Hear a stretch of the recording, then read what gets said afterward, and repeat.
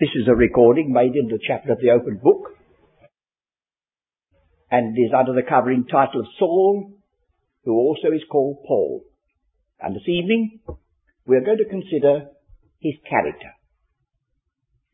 Now, of course, God could use, and does use, all sorts of characters, some of them bad. But one of the wonderful things about the witness of the Apostle Paul is that he could say, "Be ye followers of me as I am of Christ." And I feel sure you realise that that gives a tremendous emphasis to the word we preach. Of course, he himself recognised himself as faulty. It wasn't that he preached Paul, he preached Christ. He said, "We have this treasure in earthen vessels, that the excellency may be of the Lord and not of men." At the same time, we can see that he sought, by all the grace that God gave him, to emulate and to present a picture of what it is to be redeemed by such wonderful love and such a mighty sacrifice. So I felt it wouldn't do us any harm if we were to consider his character and then consider our own. And when I say our own, I include myself, of course. I'm not talking to you or at you. I'm asking you, together with me, to consider this man and the way in which he has been put in the Scriptures as a little pattern. Now, I'm quoting his own words. That God set him forth as a pattern. It says so. A pattern. So, while he resolutely set aside all idea that we are saved by Paul, he says once, "Was Paul crucified for you?" Throws it at them. Yet on the other hand, he is justified in drawing attention to himself that he did seek to put into practice the truth that was entrusted to him. I think one of the first characteristics that you meet in the Apostle Paul is that he could never be half-hearted. If he was a Pharisee, you know what it says about him? He was a Pharisee of the Pharisees. If he was a Hebrew, he said, "I was a Hebrew of the Hebrews." So let's notice this characteristic of his character first. In Galatians chapter 1, verse 14, he's writing about himself. We'll look at verse 13. Galatians 1, 13 and 14. "For ye have heard of my conversation in time past in the Jews' religion." And do remember, the word conversation doesn't mean having a chat with somebody. It means a whole manner of life. That's the word, conversation here. "For ye have heard of my conversation in time past in the Jews' religion, how that beyond measure," notice the words he uses, "beyond measure, I persecuted the church of God and wasted it." There was no half-hearted attitude there. Beyond measure. "And profited in the Jews' religion above many mine equals in mine own nation." Above. "Being more exceedingly zealous." Look at the words that are piled here in 2 verses of this peculiar character of this man.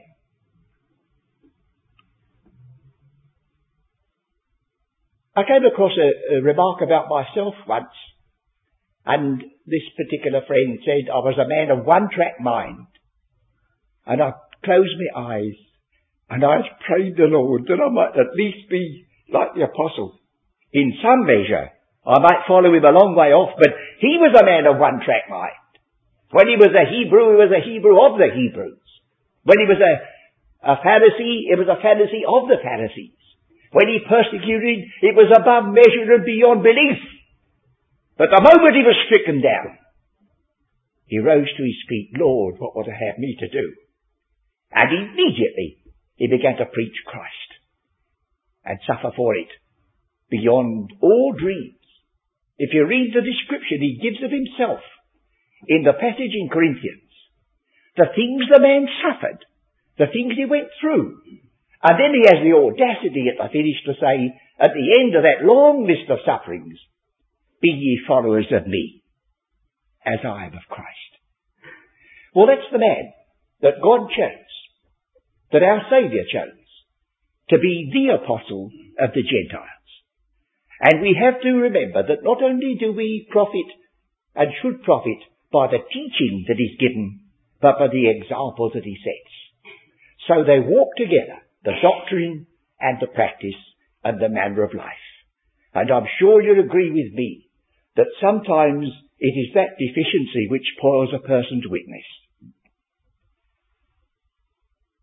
So we now look at again at another passage. Acts 26, verse 11. We're just trying to catch some of the remarks that are here concerning this man. Verse 11.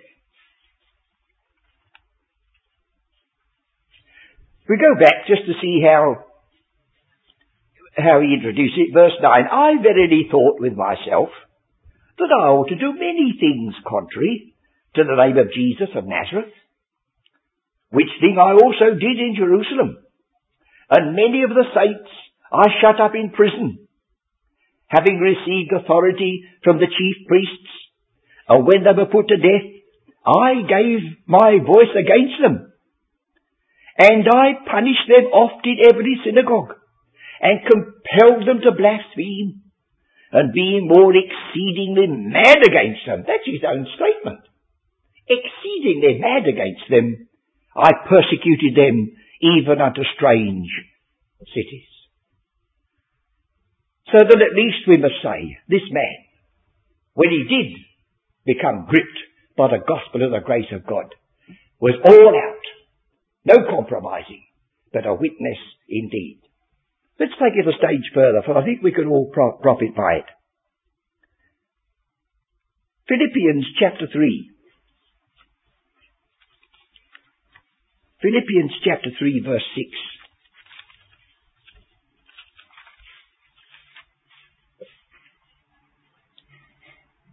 He's giving now an account in this chapter. I won't read the chapter, but he's going over that which he could have boasted about in the flesh. So far as the righteous requirements of the law were concerned, he said he was blameless. But he threw it all on one side on the rubbish heap, to be found in Christ. But the point, of course, of this passage for the moment is in verse 6. Concerning zeal, persecuting the church. There was his zeal against these people who were apparently teaching that the law was past and was not a possible means of salvation and only Christ mattered. Then, of course, he came to see that that was exactly where he himself had to stand. And in Titus chapter 2:14, Titus chapter 2:14,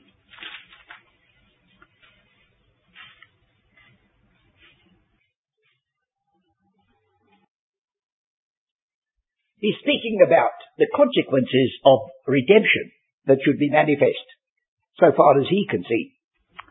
Look, verse 13, looking for that blessed hope, and the glorious appearing of the great God and our Saviour Jesus Christ, who gave himself for us, that he might redeem us from all iniquity, and purify unto himself a peculiar people. What's the last word? Zealous of good works. They're saved by grace, they're saved by faith, they're not saved by anything they can do, but he says they are a peculiar treasure unto the Lord, and the one thing he says about them, as so far as their own expression is concerned, zealous. Well, he was once zealous for the law. Now he was zealous for the Christ of God. So you see, it's a comfort to us that the Lord picks up his instruments and he uses them.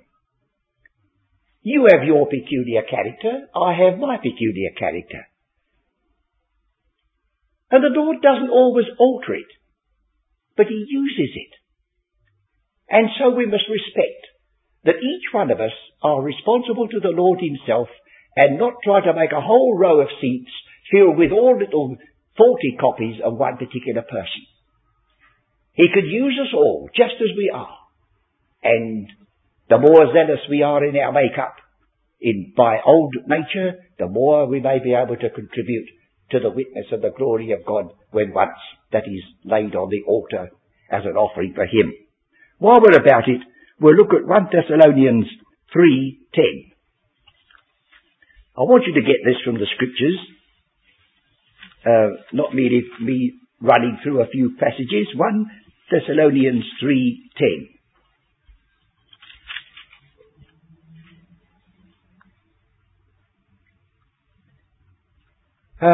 He says,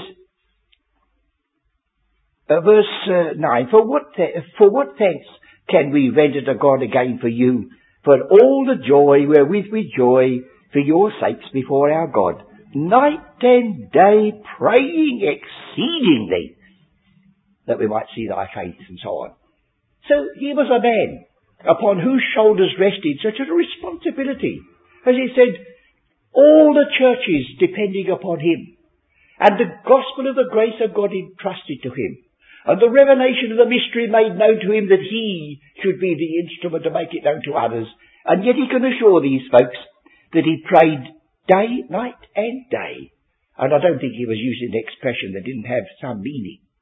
So I think we can leave that aspect and say, well, most certainly, this man who is a pattern for us was one who was all out for that which he saw to be true. He first thought that Phariseeism and the Hebrew religion and the law of Moses was the one thing that mattered, and he was all out for it.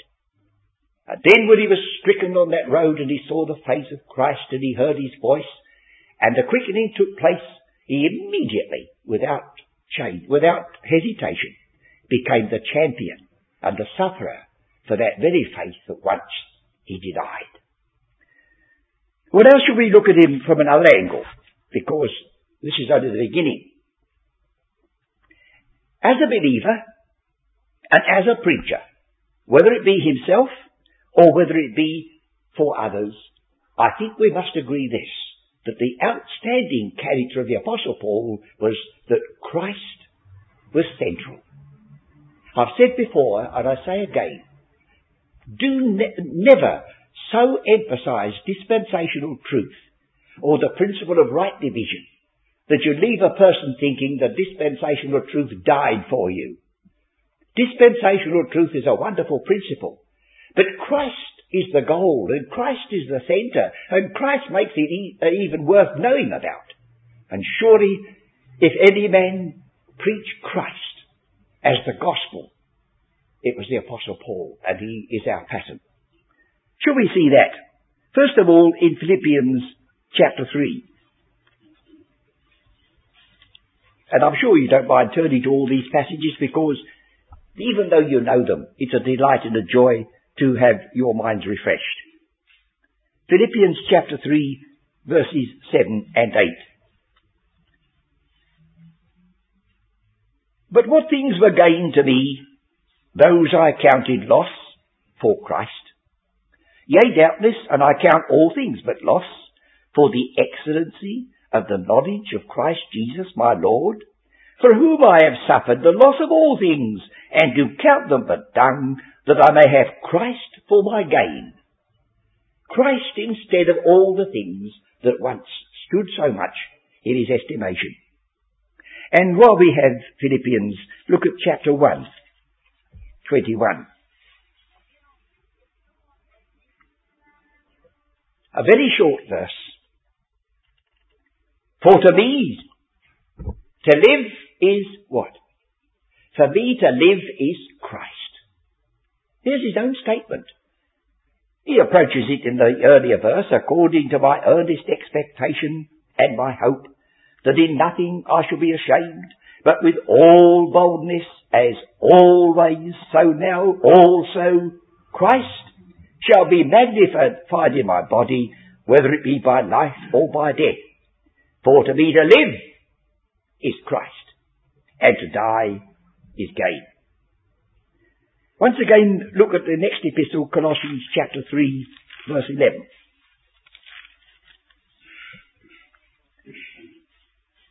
He's speaking about the new man, verse 10.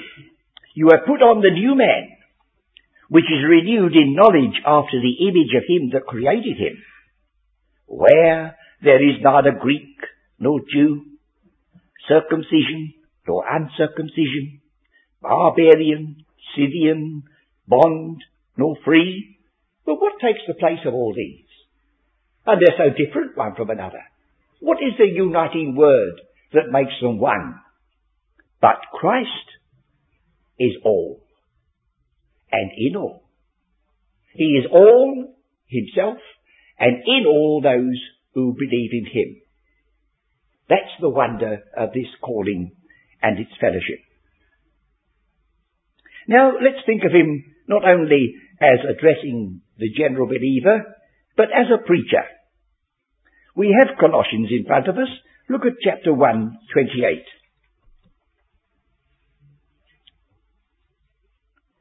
Preaching is now his term for the moment. Not so much living or your manner, but what you have to say. Look at verse 27. To whom God would make known what is the riches of the glory of this mystery among the Gentiles, which is Christ in you, the hope of glory, whom we preach. Not what we preach, or which we preach, but whom we preach. He preached Christ, and the more he preached Christ, and the more he explained what that meant, the more we realise that the whole doctrine of salvation and all that comes out of it is resident in that person and his wondrous redeeming work. Again, let's turn to Philippians, which is waiting for us in chapter 1, verse 18. This man is suffering from the petty, perhaps persecution of those who sought to do him harm. Even Christians sometimes have taken that attitude, as we told. In verse 14 he says in chapter 1, and many of the brethren in the Lord, waxing confident by my bonds, are much more bold to speak the word without fear. Some indeed preach Christ, even of envy and strife, and some also of goodwill. The one preached Christ of contention, not sincerely, supposing to add affliction to my bonds. Can you believe it? That there would be Christians in the days of Paul who so preached that they would add to the misery of a Roman imprisonment for that man. But what's his attitude? But the other of love, knowing that I am set for the defence of the gospel. What then? What then? This is his attitude. Notwithstanding every way, whether in pretense or in truth, Christ is preached. And therein do I rejoice, yea, and will rejoice. This cuts through a little bit of what you might call narrowness, doesn't it? We have never to justify evil. But if there be any virtue, it says in the Scriptures, if there be any praise, and you might have to print the word if with the large letters, if there be any virtue, reckon these things. When he said, I could make a great case against them, but Christ is preached, I rejoice there. What a man. What a picture. What an example. Christ is preached. And he said, I'll leave the rest with him. And then Ephesians, chapter 3:18.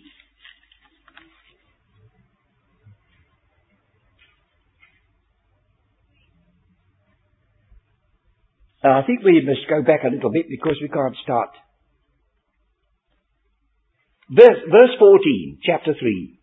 For this cause I bow my knees unto the Father of our Lord Jesus Christ, of whom the whole family in heaven and earth is named, that he would grant you according to the riches of his glory to be strengthened with might by his Spirit in the inner man. What's all this for? What's all this for? You're going to entertain a wonderful guest. Sometimes the house seems to be turned upside down and everything dusted twice and cleaned and put all ready. Why? Because a very distinguished friend is going to stay with us. And it's right. But what about this entertaining this friend? To be strengthened with might by his Spirit in the man that Christ may dwell in your hearts by faith. That's the visitor that's coming. That's the one you're going to entertain. That ye being rooted and grounded in love. Now this gives you a mighty comprehension. To be rooted and grounded in love is to provide the necessary for bringing forth a wondrous fruit and a glorious flower. That ye being rooted and grounded in love may be able to comprehend with all saints what is the breadth and length and depth and height. I'm not much of a mathematician. I can add up a column of figures and make it different every time. But I do know this, that so far as we and our own personal understanding is concerned, live in a three-dimensional world. If you know the length and the breadth and the thickness of anything, you've got all the measurements you need. But the mathematician, and especially the one dealing with the occult sciences, he speaks about a fourth dimension. And I've been given to understand, if you understand and can put into practice a fourth dimension, you walk through a door even though it's shut. But that leaves me, I don't know where I am with that. But here you notice that you may be able to comprehend with all saints what is breadth and length and depth and height. 4 measurements. And instead of being baffled by that and saying, oh, I don't know where I'm floundering now, he says, it's all right. And to know the love of Christ, which passeth knowledge. But to know something that passeth knowledge is to know Christ. That is to say, it's an ever-growing knowledge, and you'll never completely encompass it until that day when you know, even as you are known, and that will be in glory. But what a Christ this apostle had in front of him, in his heart, in his mind, in his witness, and moulding his character. And inasmuch as he's the apostle of the Gentiles, and calls upon us to walk in his steps and follow his example, what manner of persons ought we to be? And I don't think anyone in this congregation, not one of us, say, well, I'm very thankful I've reached that standard. But we can say, I'm very thankful God has given me the opportunity at least to grow in grace and in the knowledge of the Lord and Saviour, Jesus Christ. For that's the only thing that really matters with regard to this question of character. And so we've been looking at these 1 or 2 passages. The next thing I want to say is this, that first of all, his great stress is that Christ died for the ungodly. Right there. But he has a very intimate relationship with Christ as the message develops. And it's that intimate relation, I think, we ought to be very grateful for and follow. He uses the word with Christ quite a number of times. In the epistle to the Galatians, the next epistle backwards, we find the first association. He says in Galatians chapter 2, verse 19, for I through the law am dead to the law, that I might live unto God. Not merely am, I have been crucified with Christ. Now do notice that he links this with being dead to the law. There are those who emphasize that crucifixion was a Roman punishment. But they can overemphasize that to the covering up of truth. You notice this man immediately thinks of dying to the law. And if you look at what he says earlier, he says, further on, he says, Verse 10, for as many as are of the works of the law are under a curse, for it is written, cursed is every one that continueth not in all things that are written in the book of the law to do them. And again he says, cursed is every one that hangeth on a tree. Now you do know, don't you, that the Apostle Peter never once in his spoken or written ministry has used the word cross. To some people that would be an alarming statement. But what he does use is the word tree. He bare our sins, says Peter, in his own body on the tree.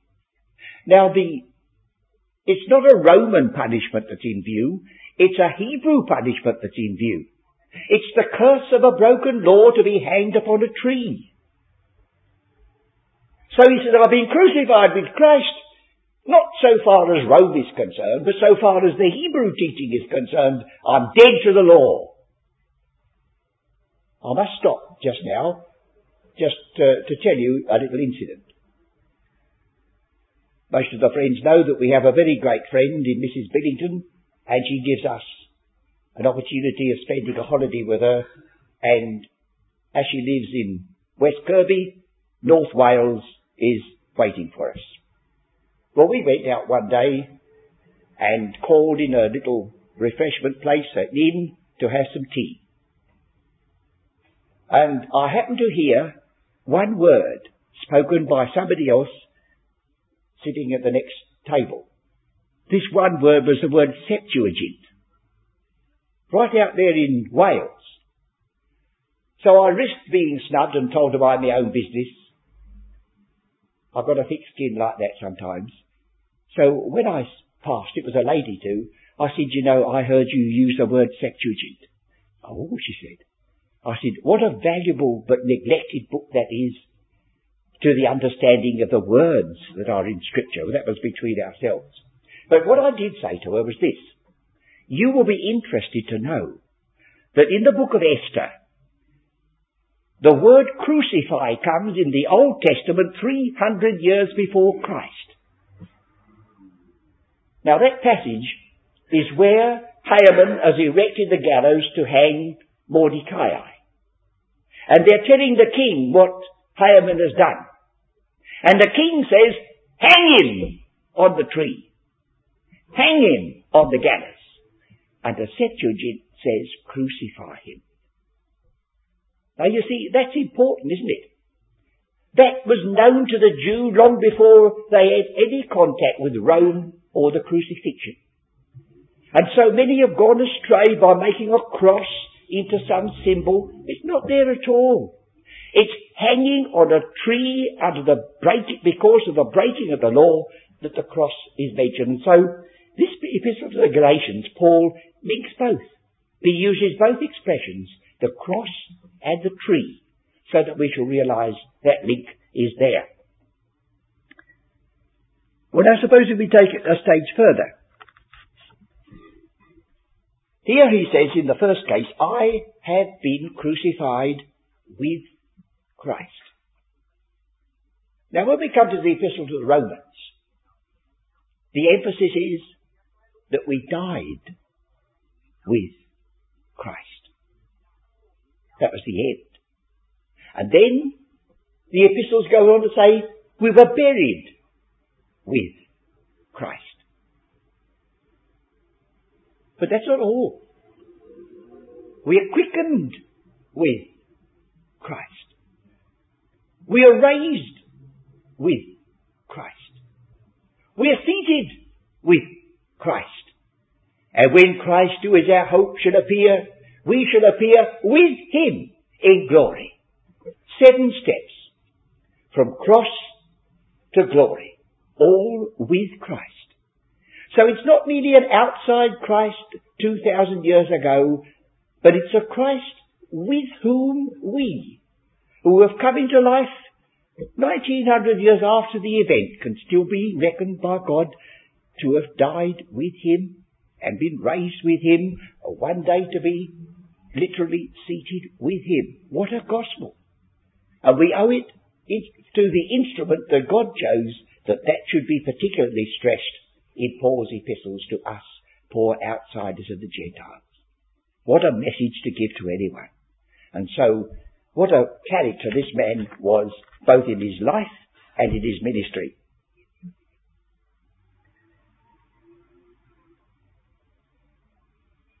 I just want to make sure about other features before we finish. I think most of the friends know that I was taken off my guard this evening. As you can see at the back here a picture. I was hoping to deal with that, but because of my inability to make things known that I should have done, I've had to switch off tonight to take this other side. I'm sorry, but you understand. I have a mind like a sieve just now, and I forget more things than I remember. But perhaps you're going on the same direction, friends, so you won't criticise me too much. I don't know. Now then, let's look at the example that he has set us. Turn once again to Philippians chapter 3. This man, this character. Philippians chapter 3, 17. And he doesn't hesitate to call attention to his character. He doesn't say, oh, I don't think I better say that. I think I'm boasting of myself. He didn't worry about that. Let them think it.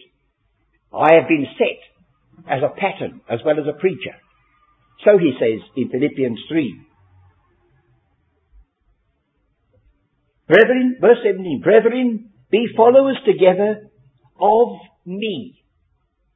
Now he says it. Be followers together of me. And mark them which walk so as ye have us for an example. Don't be worried about an ensample. That's Old English. We use example instead. It means the same thing. For many walk, of whom I have told you often, and now tell you even weeping, that they are the enemies of the cross of Christ, whose end is destruction, whose God is their belly, whose glory is in their shame, who mind earthly things. Now he comes back to us as an example for our conversation. Once again, manner of life, citizenship. Our conversation is in heaven, from whence also we look for the Saviour, the Lord Jesus Christ, who shall change this body of our humiliation. The word vile has a different meaning today. There's nothing wicked about this. It's the same word in chapter 2 where it says, well, the same form of word, but it says Christ humbled himself. He didn't make himself vile in a wrong sense. So he says, who shall change this body of our humiliation, that it may be fashioned like unto his glorious body, according to the working whereby he is able even to subdue all things unto himself. So you see, he didn't hesitate in a silly spirit and say, oh, I won't point to myself. Inasmuch as he was a follower of Christ and set as a pattern, he drew attention not only to the words he preached, but the life he lived. Oh, that we could do the same. Now in the fourth chapter, verse 9, is another very extraordinary statement. Supposing we look at verse 8. Finally, brethren, whatsoever things are true, whatsoever things are honest, whatsoever things are just, whatsoever things are pure, whatsoever things are lovely, whatsoever things are good, of good report, if there be any virtue, and if there be any praise, think on these things, but rather a truer rendering, impute these things. He's talking about your attitude to your brother or sister in Christ.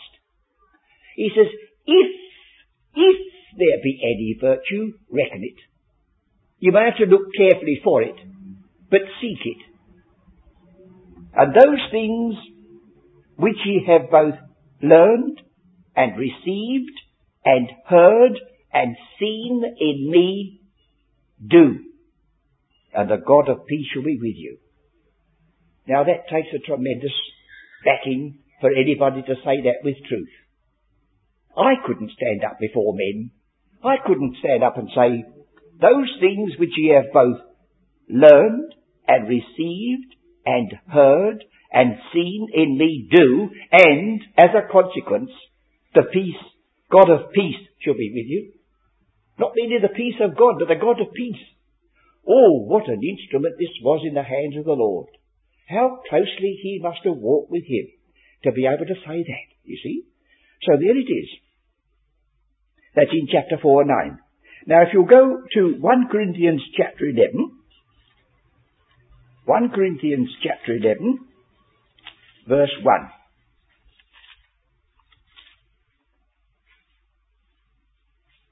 In the earlier verses, that is to say at the end of chapter 10, verse 31, whether therefore ye eat or drink or whatsoever ye do all to the glory of God. Give none offence. I often link those together in that way. There are some who by nature would do all to the glory of God. And if they offended everybody, well, that's their lookout. But this man says, do both. Do all to the glory of God, but give none offence. Oh, that needs the grace of God then, know how to thread your way, without compromise, and yet remembering the other man is the same nature as yourselves, and needs the same grace that you do. So he says, give none offence, neither to the Jews, nor to the Gentiles, nor to the church of God. But he can say the next bit, friends. He can say the next bit. This is it. Even as I please all men in all things, not seeking mine own profit, but the profit of many that they may be saved. So he can now say, be ye followers of me. But he doesn't stop there. Be ye followers of me, even as I also am of Christ. So this is the pattern. This is the man that the Lord chose to be the apostle of the Gentiles, and receive the gospel of the grace of God, and ultimately the dispensation of the secret which had been hid but now revealed. And just about two more passages and I'll be finished. 1 Corinthians chapter 4, 16.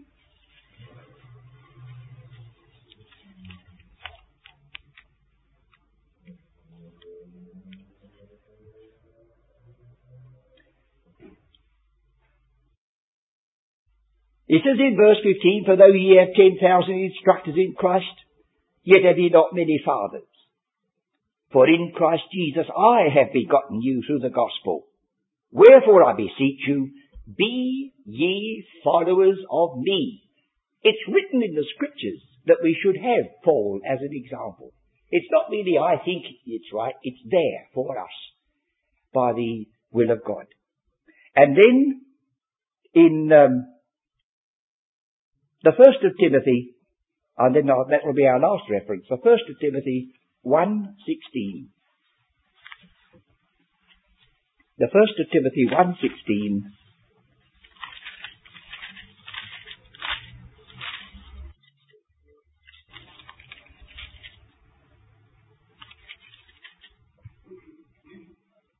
Howbeit for this cause I obtained mercy, that in me as a first one Jesus Christ might show forth all long suffering for a pattern to them which should hereafter believe on him to life everlasting. Doxology. Now unto the King, eternal, immortal, invisible, the only wise God, be honour and glory for ever and ever. Amen. So there's the man, drawing attention in that wonderful context to the fact that still he was set as an example for us. So I feel that we may have profited, I hope we should, if we turned aside once, not to look at the treasure in the vessel, but to look at the vessel that was chosen, and to realise that in the hands of God they both go together.